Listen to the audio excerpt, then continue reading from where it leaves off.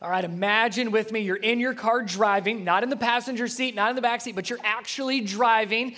And as you're driving, as good drivers do, you take a good look around for your surroundings, and you see up ahead, not terribly far ahead, but still pretty visible, you see a traffic light up ahead. So you're coming up to an intersection. You notice the light is green, you keep driving, no big deal. As you get a little bit closer, you notice something has now changed on that said traffic light. It has now gone from green to yellow, and here's my question. What do you do? That's what I thought. So here, look to your neighbor and tell him, what do you do? Are you press the gas and speed up and get through the yellow light?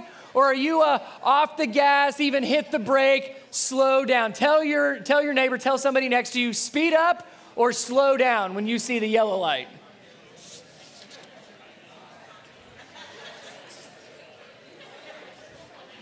All right, let me hear it. Where's all my speed up people? Yellow light equals speed up. Wow. So there has to be something, this is a side thing, there has to be something that when you take a 9:30 church service crowd versus an 11 church service crowd, I think there's something about personalities there. Y'all drive a lot differently than the 9:30 crowd. I'm just saying. All right, so real quick, one more time, where's my speed up? Yellow equals speed up. All right. Yellow equals slow down. All 7 of us. Okay. So I will admit, and my family will say this as well, I am hands down a slow down the moment I see a yellow light. To the point where it drives my kids and my wife absolutely crazy. We'll be driving, I'll see a yellow light, and it might even be quite a ways away. It might even be like right there. Doesn't matter. I see the yellow light and I'm immediately brakes. To the point where my 8-year-old in the back starts complaining. And Connor says, Dad, you totally could have made it. And I'm like, you're 8.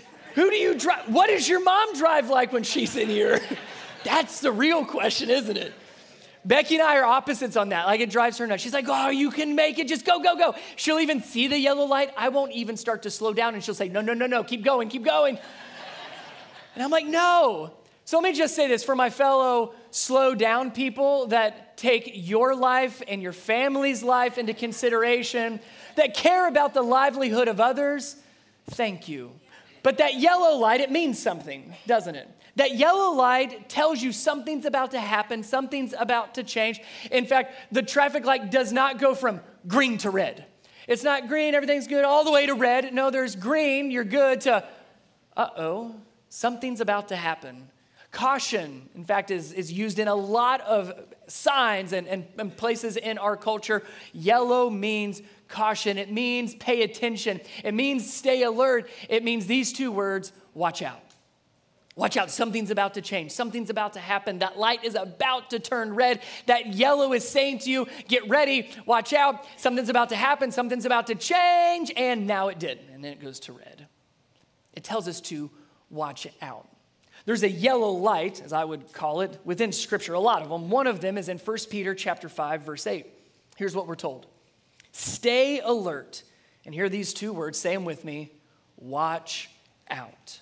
Stay alert, watch out for your great enemy, the devil. He prowls around like a roaring lion, looking for someone to devour. First part of verse 9. Stand firm against him and be strong in your faith. The next several weeks, we're going to be focusing on this, how to stand firm against the devil and to be strong in our faith. It might sound like an odd thing to talk about as we kick off summer and have snow cones today. But here's why. Here's my heart behind it. Summer is a great time, and you should do this. Becky and my family and I, we did this last week. We got away, we rested, we relaxed, we just breathed together. Summer has a great opportunity for us to, in some ways, slow down just a little bit, or we should slow down just a little bit. But as great as summer is to do just that, you know what we should not do is let our guard down. So by all means, we should relax, we should refresh, we should slow down, enjoy some time away and with our friends and family, but we should not let our guard down. In fact, we are told to stay alert, to watch out, to keep our guard up because of our great enemy, the devil. And he roams around like a roaring lion, looking to devour you and looking to devour me. And So what do we do with that? We are to stand firm in our faith, to stay strong in God. That's what we're called to do, to stand firm. So what we're going to do today and over the next several weeks is we're going to look at what to watch out for so that we can stand firm. If you were standing in the ocean facing the shore back to the ocean where the waves are coming and you get hit by a wave, chances are good you'll fall over because you didn't see it coming. But if we can stay alert and if we can watch out and we turn around and we're facing the ocean and we see and we know what to look for when it's coming at us, we can better prepare and better stand firm for what is coming at us. That's the goal here. To pay attention, to keep our guard up, and to pay attention to what is coming at us so that we can stand firm in our faith and stay strong in God. So how are we going to do that? We're going to look at who the devil is and what he does, how he works, the attacks that he throws at us so that we can be able to not just know about it and see it coming, but know how to stand firm. Best way to do that is to look in Scripture and see what the devil is called, the different names. He's known as the devil. He's known as Satan, the adversary. He's known even as Lucifer. And keep in mind, the devil is not a force or just an idea of evil. The devil is an angelic being that rebelled against God. And no, he does not have on a red suit and pitchfork. Just the idea that comes to mind for us usually. An angelic being that was created by God, given free choice, just like we've been given free choice, and chose to rebel against God. He's also known within Scripture as being called the liar or the deceiver. He's known as the tempter. He's known as the destroyer. Those three specifically, we're going to look at because how he's described gives us insight in how he works. So for example, Jesus' words, John chapter 8, verse 44. Jesus says this about the devil. He says this, he, the devil, was a murderer from the beginning. He has always hated the truth because there is no truth in him. When he lies, it is consistent with his character, for he is a liar and the father of lies. So we're going to look at the liar this morning. If we can pay attention to his lies and how he works, we can watch out for them, but then we can also see how to stand firm in our faith against him. If you have your Bibles, we're going to be in Genesis chapter 3 for the most part of the morning. And as we go through this story, pretty familiar passage if you grew up in church. It's the part of creation story, but it's when Adam and Eve are deceived by the liar and by the deceiver. And what I want you to pay attention to is how the devil lies. Because again, that's what we're called to watch out for. Pay attention, stay alert, see if you can pull out the lies and how he lies early on in creation. Genesis chapter 3, starting in verse 1. Let's see the liar in action. The serpent, it's talking about the devil, was the shrewdest of all of the wild animals the Lord God had made. One day he asked the woman, "Did God really say you must not eat the fruit from any of the trees in the garden?" Verse 2, this is Eve's response. "Of course we may eat fruit from the trees in the garden," the woman replied. "It's only the fruit from the tree in the middle of the garden that we are not allowed to eat. God said, you must not eat it or even touch it. If you do, you will die." Now, pay attention to what's happened so far. Here the devil in the form of a serpent, it begins a dialogue with Eve. It says, did God really say that? Is that true? Of you can't eat of any of this fruit, all this great creation, you can't touch it, you can't eat any of this? And Eve responds back like, no, that's not true. We can eat from anything, just not this one in the middle. And then notice, she actually quotes God. God said, you must not eat from it or even touch it. If you do, you will die. So she knows the truth.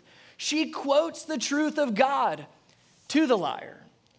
Notice what he does back. The deceiver is sly and crafty. Verse 4, "You won't die," the serpent replied to the woman.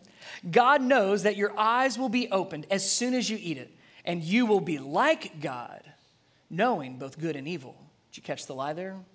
Verse 6, "The woman was convinced. She saw the tree and saw that it was beautiful, and its fruit looked delicious, and she wanted the wisdom it would give her. So she took some of the fruit and ate it. Then she gave some to her husband who was with her, and he ate it too." And if you keep reading through the rest of the story, you'll notice that not only did sin enter the world for the very first time on earth and in creation, but it separated us from God. It separated Adam and Eve and all of mankind from God, which also came about our need for a Savior. So right here in chapter 3 of Genesis, beginning of time as we know it, not only were we created, but then sin entered the world and our need for a Savior. So right here is when the plan for Jesus came into play. And that's where we needed a Savior. So what do we watch out for? Like notice, here's the liar, here's his plan and his attack of deception. And what I want you to notice is the lies that he was saying back then are the same lies as today. The liar that was for Adam and Eve in the garden is the same liar and the same deceiver that we have as our enemy today, and the same enemy that the early church had, which we read about in the New Testament. So I want us to pay attention to how the deceiver works, his toolbox of lies, so to speak. So here's what to watch out for, and then we're going to talk about them. Doubt, deception, and desires. Watch out for those three things. The toolbox of the deceiver. Doubt, deception, and desire. Let's talk through them. Notice the first part, doubt. He comes to Eve and he says, did God really say that? Seems like an innocent question, doesn't it? But notice what the deceiver is doing. He's not asking an innocent question. He's questioning God. In fact, he's questioning God's word. Did God really say that? Is that true? Did God really say you can't eat from anything? Like all this greatness, all this goodness in all of creation. Did God really say you can't have any of it? And then how she responds is very telling. Remember, she quoted God. No, that's not exactly true. That's not right. We can't eat from anything, just not the one in the middle. God said, here's what happens, we would die.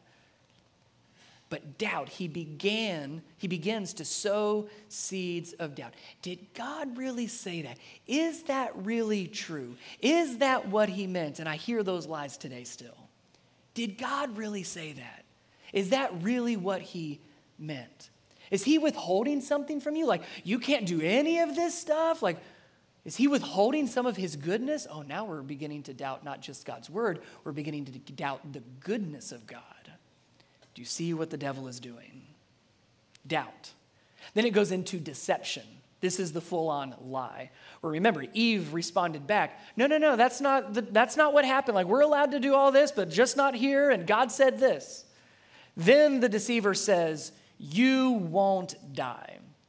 No, God knows that your eyes will be opened as soon as you eat it, and you will be like God.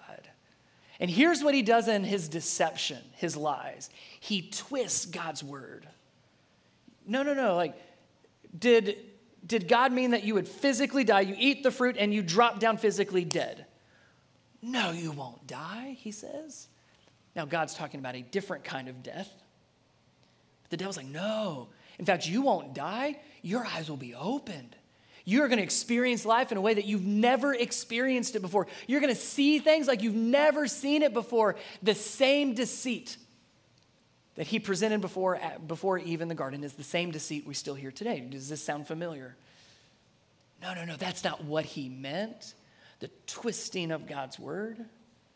No, that was written a long time ago. I'm sure times have changed. It's different. He just wants you to be happy. A twisting of God's word, the deceit, the deception, which leads into the deceiver leveraging our desires. Notice some of the language that is used here. After this lie, now keep in mind, the liar is not going to present a lie that is an ugly lie. No, he presents a lie that is appealing, that is desirable, like that we would want to have. So he's painting a picture of a lie that is pretty beautiful to us, which causes, verse 6, the woman was convinced. Here's what convinced means. A trade has happened. She's convinced that what she wants is better than the truth that God has given her. That's the trade. God had given her the truth. Now she was presented with a lie, and she chose the desires and the lie over the truth of God. Now again, notice this language. She was convinced. The fruit, she saw that the tree was beautiful. Its fruit looked delicious, and she wanted the wisdom. All of those are words of desire. I want, and I think, and I feel, and it's all about the I. And so Satan is able to deceive in such a way and paint a picture of a lie that is not only appealing, but it ties to her and our desires. We hear those same things today still. It's the same toolbox of the deceiver. Well, it's whatever you want. And yes, focus on you. You deserve this. Follow your heart. Follow your feelings. It's your life. You're in control of what you want to do. The deceiver is crafty and sly. Doubt. Did God really say that? Questioning the word of God and questioning the goodness of God. The deception, the lie. That's not what he meant. That's not true. And then all the way to the full-on desire. Well, this is what you want. This life is going to be so much better. And it's easy for us to be convinced. So that's what we watch out for. That's the toolbox of the deceiver. Doubt, deception, as well as leveraging our desires. So how do we stand firm? Like, we have to have that part of the equation. So far, this is like the worst sermon ever. You're like, whoa, this is heavy for June. But there's this other side, right? Of, yes, watch out. Remember what 1 Peter told us? Stay alert. Watch out for this. Watch out for these things. Watch out for the doubt, the deception, and your desires. But stand firm in your faith and be strong in the Lord. So how do we do just that? That's what we're going to look at next. And to do that, we actually need to go towards the end of the New Testament. And here's why. So all the way from Genesis, all the way through Scripture, Old Testament, New Testament, all the way to today, the deceiver is still aligned and still using doubt and deception and our desires. So much so that the Apostle Paul, when he's writing to a lot of these early church leaders and early churches, he's actually helping them grapple with this pandemic of lies, of, I don't know how to handle this, and people are believing this, and people are saying that, and we don't know what's true, and we don't know what to do. That's the problem that the early church is facing. And the Apostle Paul writes to many of these early churches and leaders to help them address it. So if you go to Titus, we're going to spend the rest of our time in Titus. You might not have even heard of Titus. It's fantastic. It's a great book, or a great letter you ought to read. It's only 3 chapters. You can get through it pretty quick. Titus chapter 1 will actually tell you, if you want to read on your own this week, will actually tell you what's happening in Crete, the island of Crete. This man, Titus, we would call him a young pastor, young church leader. He is leading this church and trying to tell the island of Crete about Jesus, but this whole area is just full of lies and people are being deceived and that nobody knows what's true anymore. Read about that. It's very clear in chapter 1. Then in chapter 2, Paul tells Titus, so here's what you do. I understand the situation you're in. Trust me, I've heard everything about it. These are the same lies that we've been dealing with since the beginning of time with Adam and Eve in the garden. So here's what you can do. And this is what's going to help us tremendously because the lies have not changed. And how we stand firm has not changed either. Titus chapter 2, starting in verse 12. This is the Apostle Paul telling Titus, here's how you stand firm and help people know the truth. Here's what we do, verse 12. And we are instructed to turn from godless living and sinful pleasures. Look, we should live in this evil world with wisdom, righteousness, and devotion to God. Say those with me. We're going to say those 3. We should live in this evil world with wisdom and righteousness and devotion to God. You go on in verse 13. While we look forward with hope to that wonderful day when the glory of our great God and Savior, Jesus Christ, will be revealed. So he tells Titus, here's how you approach the deceiver. Here's how you stand firm with the truth. You do it with wisdom. You do it with righteousness and devotion to God, all the while keeping your sights set on the hope that you have in Jesus. Keeping your hope set on the victory you already know we have in Jesus. So if we watch out for the doubt, deception, and desires, we stand firm in our faith with wisdom, righteousness, and devotion to God. So let's talk through those 3, just like we talked through doubt, deception, and desires. Let's talk through wisdom, righteousness, and devotion to God to make sure we're on the same page on how that helps us stand firm. Wisdom, first of all, know that there's a difference between godly wisdom and worldly wisdom. Those are very different things. But the godly wisdom we read about in Scripture tells us it's not just the knowledge of what to do and knowledge of the truth. Eve had the knowledge of the truth. She quoted the truth of God. It's not just the knowledge of it, it's also the application of it. And it's not to understand, it's to seek to understand. Very big difference. Let me help you understand. I am not going to fully understand God. If I could, he would not be much of a God. Agreed? He is way above me. Isaiah tells us that his ways are higher than our ways and his thoughts are higher than our thoughts. Of course, I'm not going to understand all the things and ways and thoughts of God. So I'm not going to understand, but I am going to seek to understand. I'm going to pursue him. I'm going to try. I'm going to listen. That's wisdom. And then the application of it. So it's the knowledge and seeking understanding of the truth, but making sure that we also apply it. What I'm hoping for is you're listening through this, that one of these is going to jump off the page for you.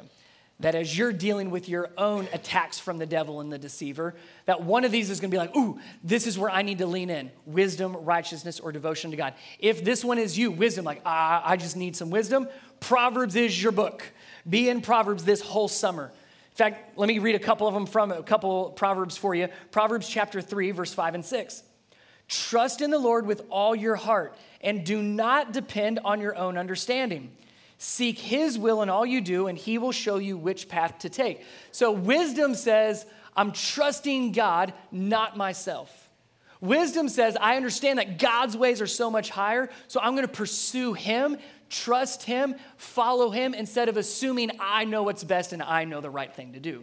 That's what wisdom says, godly wisdom. Now, that last part is super important. Seek his will in all you do, and he will show you which path to take. Don't miss that. Because so often we love to take that job as our own. Well, I'm going to determine my path. I'm going to determine which way I'm going to go. I'm going to determine what I can do. Proverbs speaks to that again. Verse 14 actually says it again in chapter 16. We'll look at chapter 14, verse 12. There is a way that appears to be right, but in the end it leads to death. That's what we call a sobering passage. There's a way that appears to be right. A way that feels right, a way that seems right, a way that everybody else thinks is right, but in the end leads to death. So wisdom says if there's a possibility, a probability that I can be deceived on which way to go, I'm not going to rely on my own wisdom, but on the wisdom of God. That's what godly wisdom looks like. And that's how we stand firm in him. I'm going to trust you, God. I'm going to trust your ways. I'm going to seek your will. Because if left up to me, I'm going to probably do whatever I want to do, and chances are good it will lead to death. So that's wisdom. Let's talk righteousness. This is one of those Christian churchy words that nobody really knows what it means. So let me help you understand what righteousness or righteously means. It means the first part of the word, right. Righteousness is right living according to God's truth. That's righteousness. So anytime you see righteousness in Scripture, it's talking about doing the right thing according to what God deems as right. We as creation do not have the right to choose our right and wrong. That's the job of the Creator, right? And here's how I look at this. And oftentimes, I get this question multiple times, well, I'm trying to make this decision in life, and which one's right and which one's wrong, and what should I do, and what does God want me to do? And before I go into any potential trying to help somebody answer that, I call a timeout and say this. Before we have any further discussion, can we agree that we trust the Creator? Can we trust that the Creator knows best?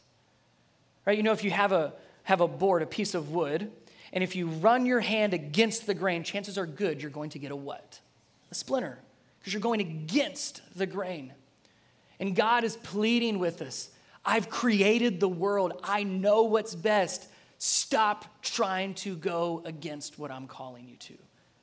Righteousness, righteous living would be going with the grain of God, falling in line with his words and his will and what he calls. That's righteousness. That would be living rightly according to God's word. Can we say, I trust the Creator because he's the one that created.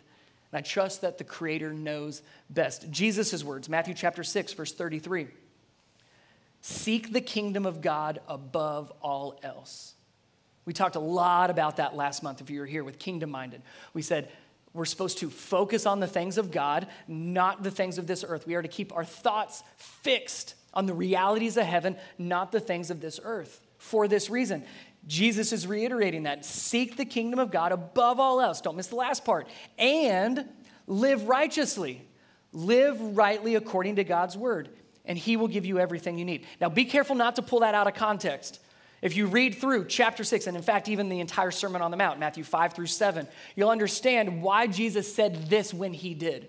In this part, Jesus had just talked all about all the worries we have about this world, and worries about finances, and worry about clothing, and worries about this. And Jesus is saying, look, stop worrying about everything.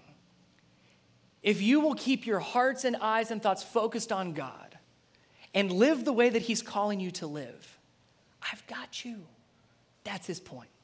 Is he saying there's never going to be any problems? Of course not. That everything's going to be easy? Of course not. He's saying if you will focus on me and live, go with the grain of God, so to speak, then I've got you. I'll take care of you. I'll protect you. You don't have anything that you need to worry about because I've got you. That's righteousness. Living rightly according to God's word. Devotion to God. What does it mean to be devoted? There's a phrase that says, attention is the beginning of devotion, and I completely agree. What we give our attention to gives great insight over time of what we will be devoted to. Now, here's where the deceiver works really, really well and is super crafty. If he can steal your attention, what does he have eventually? Your what? Devotion. If he can get your attention, and don't mishear me, he's not trying to get you just to look at him. He's trying to get you to look at anything other than God. He's happy with anything that keeps your attention off of God. So if he can pull your attention, if he can steal some of your attention, if he can pull some of your attention away from God, then eventually he will also have your devotion pulled away from God. If he pulls you away from the truth, he pulls you away from God. If he pulls you away from your attention to God, he'll eventually get your devotion somewhere else. So devotion is about our attention, or at least that's a good place to start. It's a good way to evaluate. What am I devoted to? Let's focus on our attention. And I think this is where a lot of those lies have seeped into not just our culture, but into our desires even. And we don't always know it because he's so crafty. So let me show you this. This is, if you were to Google inspirational quotes, here's a couple things that'll pose. You probably have either seen these on maybe a Pinterest board, maybe on your own Instagram or on somebody's Instagram, but these are pretty well known in some form or fashion. If you Google something along the lines of inspirational quotes, motivational quotes, here's a couple. Here's the first one. Devote yourself to an idea. Wait, hang on. I got to say this as a motivational speaker. Devote yourself to an idea. That sounded better, didn't it? Go make it happen. Struggle on it. Overcome your fears. Smile. And don't you forget, this is your dream. Not bad, right? So it's super inspiring, super motivating, completely wrong. Let's look at it a little bit closer. First of all, devote yourself to what? An idea? Oh, is that pulling my attention away from God? Absolutely. Any idea I have that's not based in God's will for my life is stealing my attention and my devotion away from him. But here I'm inspired to devote myself to anything other than God, to any kind of an idea. And I'm going to make it happen on my own. I'm going to struggle and I'm going to overcome my fears. It's all on me. I'm going to smile along the way, and I'm never going to forget that this is my dream. Oh, my dream. Man, listen to all the I's and all the me's and all the self-focus. It's all about me and what I want and what I want to make happen. It's not about God's will for your life and God's dreams and hopes for you. This becomes all about me. Here's another one. This one that has to do with success. I know the price to success.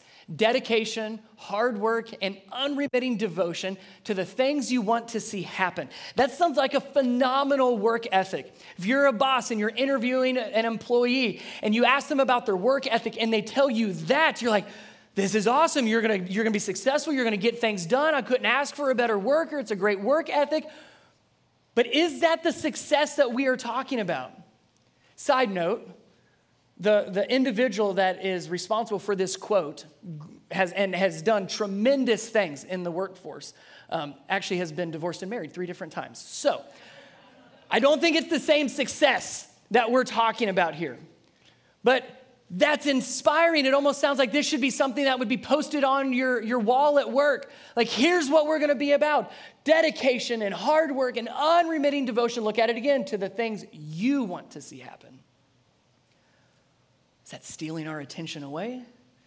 Is it making it all about me and what I want? Are you hearing any of the doubts, deceit, deception, or desires? Here's what you probably won't see on an inspirational board. Here's probably an Instagram post you won't see that sounds very motivating. Galatians chapter 5, verse 24 and 25. Those who belong to Christ Jesus have nailed their passions and desires of their sinful nature to his cross and crucified them there. Since we are living by the Spirit, let us follow the Spirit's leading in every part of our lives. Not nearly as inspirational, is it? That doesn't need to go anywhere that people will see or be reminded of that daily. But isn't that how we're supposed to wake up every day? That all the things of me are crucified with Christ, and I live by the Spirit, which means it's whatever he calls me to today. It's not what I want, it's what he wants. It's not my will, it's his will. So the devil is very crafty, he's very sneaky. He is the liar, he's a deceiver. And the toolbox of his lies include doubts. Did God really say that? Are you sure? The deception, that's not what he meant. You're not really going to die. In fact, God's keeping things from you. Begin to question the goodness of God. You begin to question the word of God, all the way to then leveraging our desires of things like I want and I feel and I think. So if that's what we watch out for, we stand firm to what? We stand firm in our faith through wisdom, knowing the truth of God and pursuing God's word. We stand firm with wisdom, but also righteousness, choosing to live rightly according to him, not me. Trusting the Creator knows better than the creation. And we remain devoted to God, that our attention, our thoughts, our minds, our eyes, and our hearts are focused on him. It'll be 7 years that we moved out to Georgia this summer, actually. Becky, my family, and I, we moved from California to Georgia in 2014, the summer of 2014. And we came out, we launched the church, and great people was like, man, you've got to get away, and there's this great place in Helen. Like, you'll love it. It's gorgeous. It's beautiful. It'll be a great time to just breathe. So we did that. After we got the church started, we took our family. At that time, it was just me, Becky, and our oldest, Connor. So we went up to a cabin in Helen. And it was gorgeous. It was just beautiful. Like, my son had never seen trees before since he was born in California. So, like, he saw trees. It was awesome. And so we pulled up to the cabin, and we were unpacking everything. So we got everything in the cabin, and Connor was out front, and he was making his way to what would be like the side. So picture this with me. We're in the driveway. Becky's in the cabin getting stuff situated. I'm unloading the van.